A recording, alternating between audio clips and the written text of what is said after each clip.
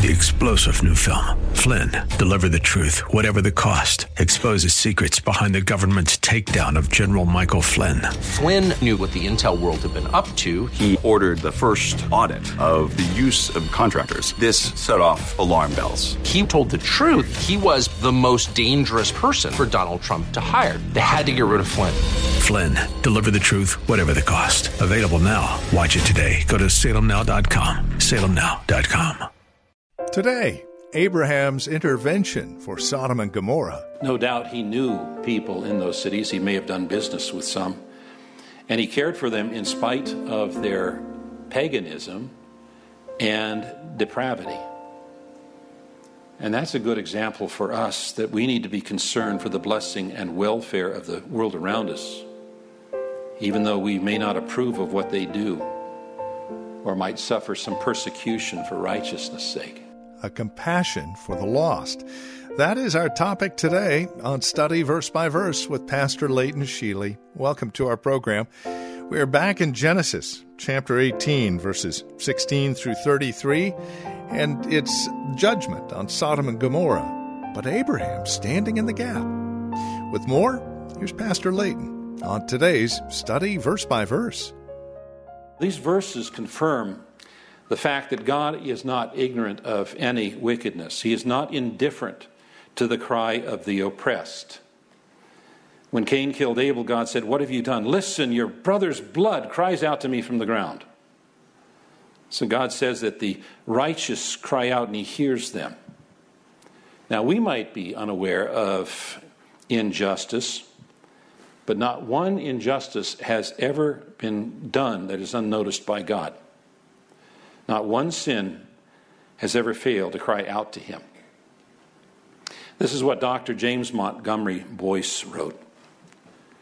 He said, I think I hear the cry of a child, wretched, hurt, and terrified, being beaten by a drunken father.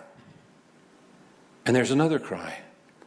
It's the cry of an old man being assaulted by a gang of tough street youths. I hear his painful cry as they beat him around the face and shoulders. There's the cry of a teenage girl being raped in an abandoned car. And there, the cry of a wife abandoned by her husband. I hear the cry of a broken man so trapped by our dehumanizing welfare system that he has given up. I hear the cry of sinful pleasures, the raucous cries in the thousands of bars that scar the faces of our cities, the cries of prostitutes and those who patronize them, the soft cries of drug addicts, the arrogant cries of those who have been able to defeat their enemies or ruin their competitors.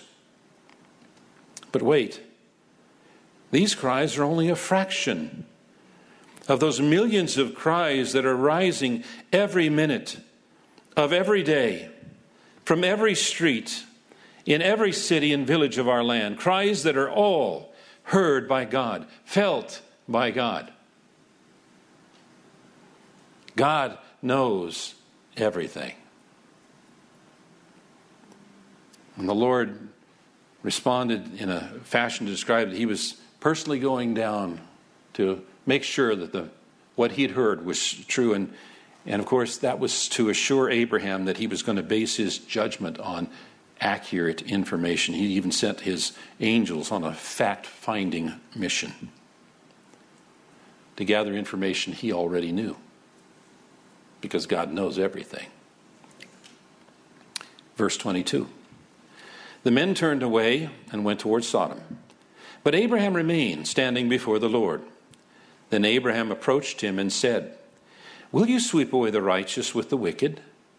What if there are 50 righteous people in the city? Will you really sweep it away and not spare the place for the sake of 50 righteous people in it? Far be it from you to do such a thing, to kill the righteous with the wicked, treating the righteous and the wicked alike. Far be it from you. Will not the judge of all the earth do right?" The Lord said, "If I find 50 righteous people in the city of Sodom, I will spare the whole place for their sake." Then Abraham spoke up again.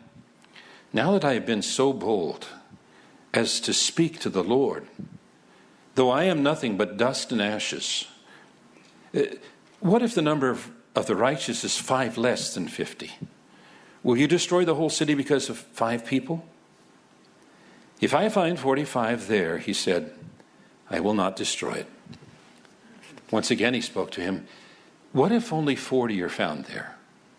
He said, for the sake of 40, I will not do it. Then he said, may the Lord not be angry, but let me speak. What if only 30 can be found there? He answered, I will not do it if I find 30 there.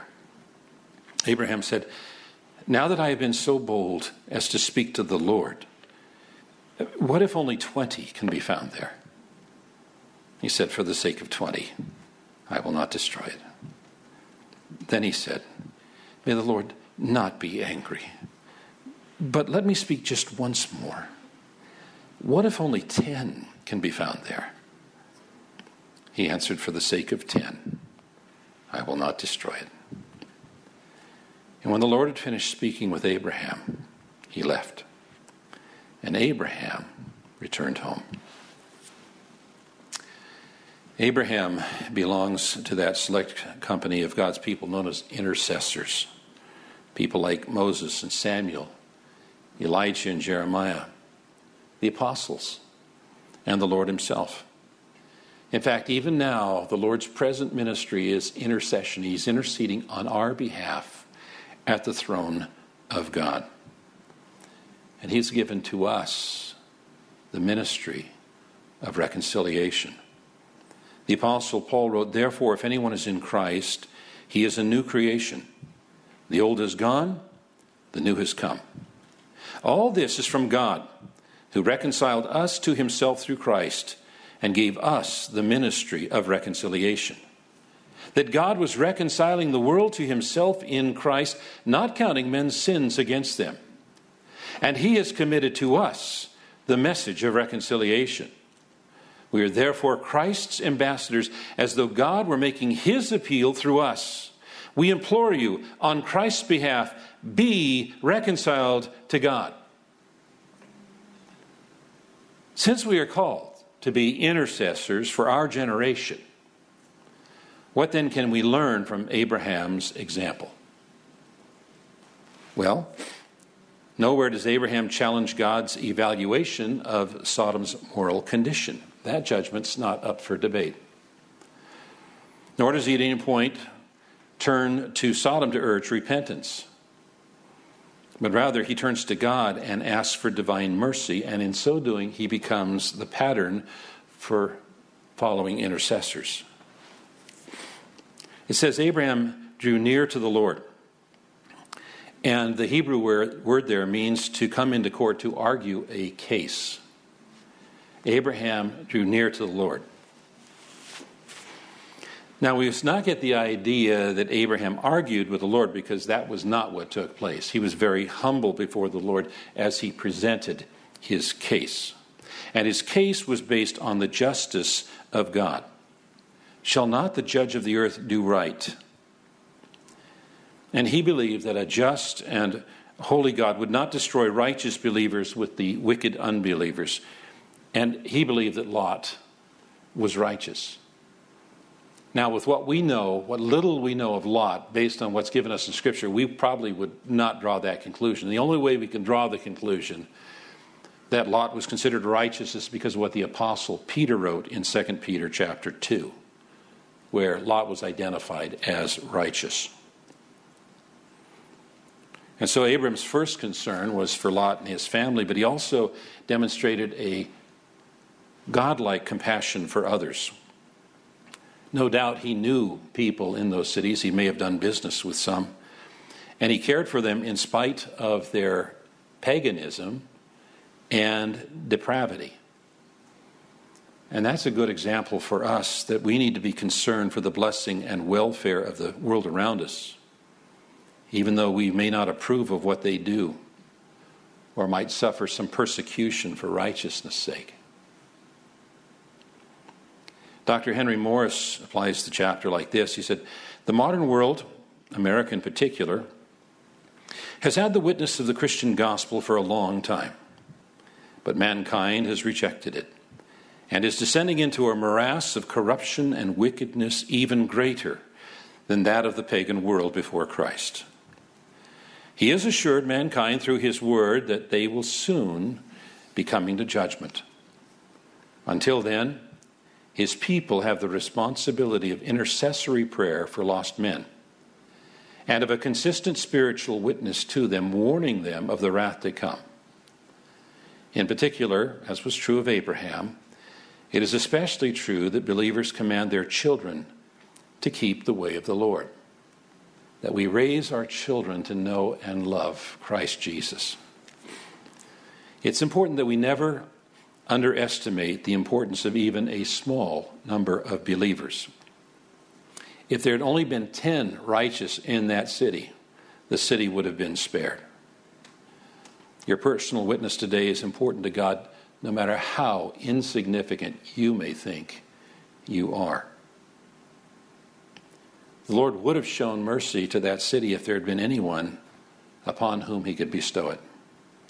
And that displays the heart of God.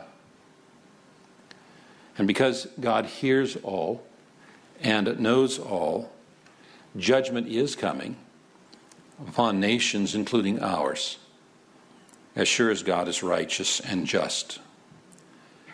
But there is an eternal judgment for individuals that we don't have to endure because of what God has done for us through Christ our Savior.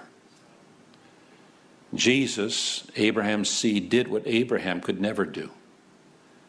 He became sin on the cross, bearing the unrighteousness and injustices of those who come to him in faith. Our sins were placed on Christ on the cross. And Christ redeemed us from the curse of the law by becoming a curse for us. For it is written, "Cursed is everyone who is hanged on a tree." On that cross, Christ suffered the wrath of God's righteous judgment in order to redeem us from our sins. The Apostle Paul said, "For our sake, he was made sin. He made him to be sin, who knew no sin, so that in him we might become the righteousness of God." And so the question is, have you received Jesus Christ as your personal Lord and Savior? If not, and you would like to speak with somebody, we stand ready to take your call or email. The best place to start, if you'd like to reach out to us and talk to somebody about your relationship with Jesus, would be our website, highlands.us. You'll find the rest of our contact information there. That's highlands.us. Highlands.us. It is also the place that you'll find information about Church of the Highlands here in San Bruno, when we meet, where we meet, and who we are. Highlands.us. Reach out to us there, won't you? And then come back and join us tomorrow as we will close out the week in our survey of Genesis here on Study Verse by Verse with our teacher and pastor, Leighton Sheely. 3-star General Michael J. Flynn, head of the Pentagon Intelligence Agency, knew all the government's dirty secrets. He was one of the most respected generals in the military. Flynn knew what the intel world had been up to. He understood its funding. He ordered the first audit of the use of contractors. This set off alarm bells. The explosive new documentary, Flynn, Deliver the Truth, Whatever the Cost, uncovers the facts behind this scandal. Flynn told the truth. He was the most dangerous person for Donald Trump to hire. I find out the worst enemy that I'm going to face in my life is right here in America. They took my assessment and they wanted me to change it. And I was like, I'm not changing it. They had to get rid of Flynn. With in-depth interviews, archival footage, and never-before-seen personal records of the man behind the headlines. I just felt like I was drowning. Flynn, Deliver the Truth, Whatever the Cost. Available now. Watch it today. Go to salemnow.com. salemnow.com.